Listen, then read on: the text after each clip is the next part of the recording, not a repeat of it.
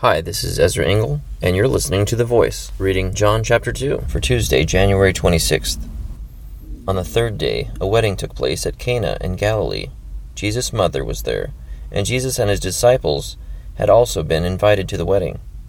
When the wine was gone, Jesus' mother said to him, "They have no more wine."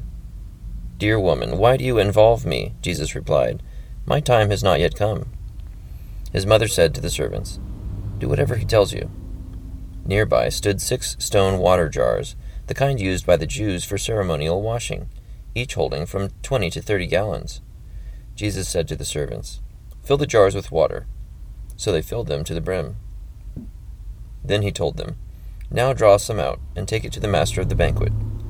They did so, and the master of the banquet tasted the water that had been turned into wine.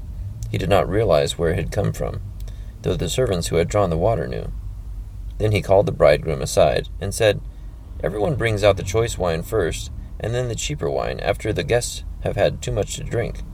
But you have saved the best till now." This, the first of his miraculous signs, Jesus performed at Cana in Galilee. He thus revealed his glory, and his disciples put their faith in him. After this, he went down to Capernaum with his mother and brothers and his disciples. There they stayed for a few days. When it was almost time for the Jewish Passover, Jesus went up to Jerusalem. In the temple courts he found men selling cattle, sheep, and doves, and others sitting at tables exchanging money.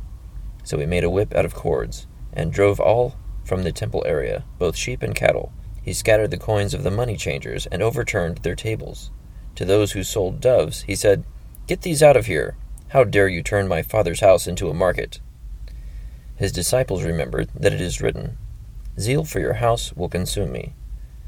Then the Jews demanded of him, "What miraculous sign can you show us to prove your authority to do all this?" Jesus answered them, "Destroy this temple, and I will raise it again in 3 days." The Jews replied, "It has taken 46 years to build this temple, and you are going to raise it in 3 days?" But the temple he had spoken of was his body, after he was raised from the dead.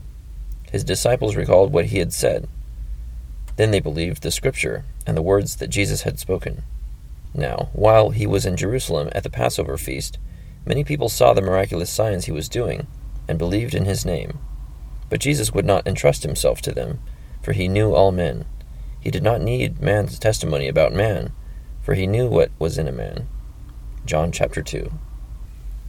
So this is the first miracle performed by Jesus at his mother's request. And later when he goes into the temple, he sees injustice because his Father's house is being used as a market that was being taken for granted and not approached as a holy place.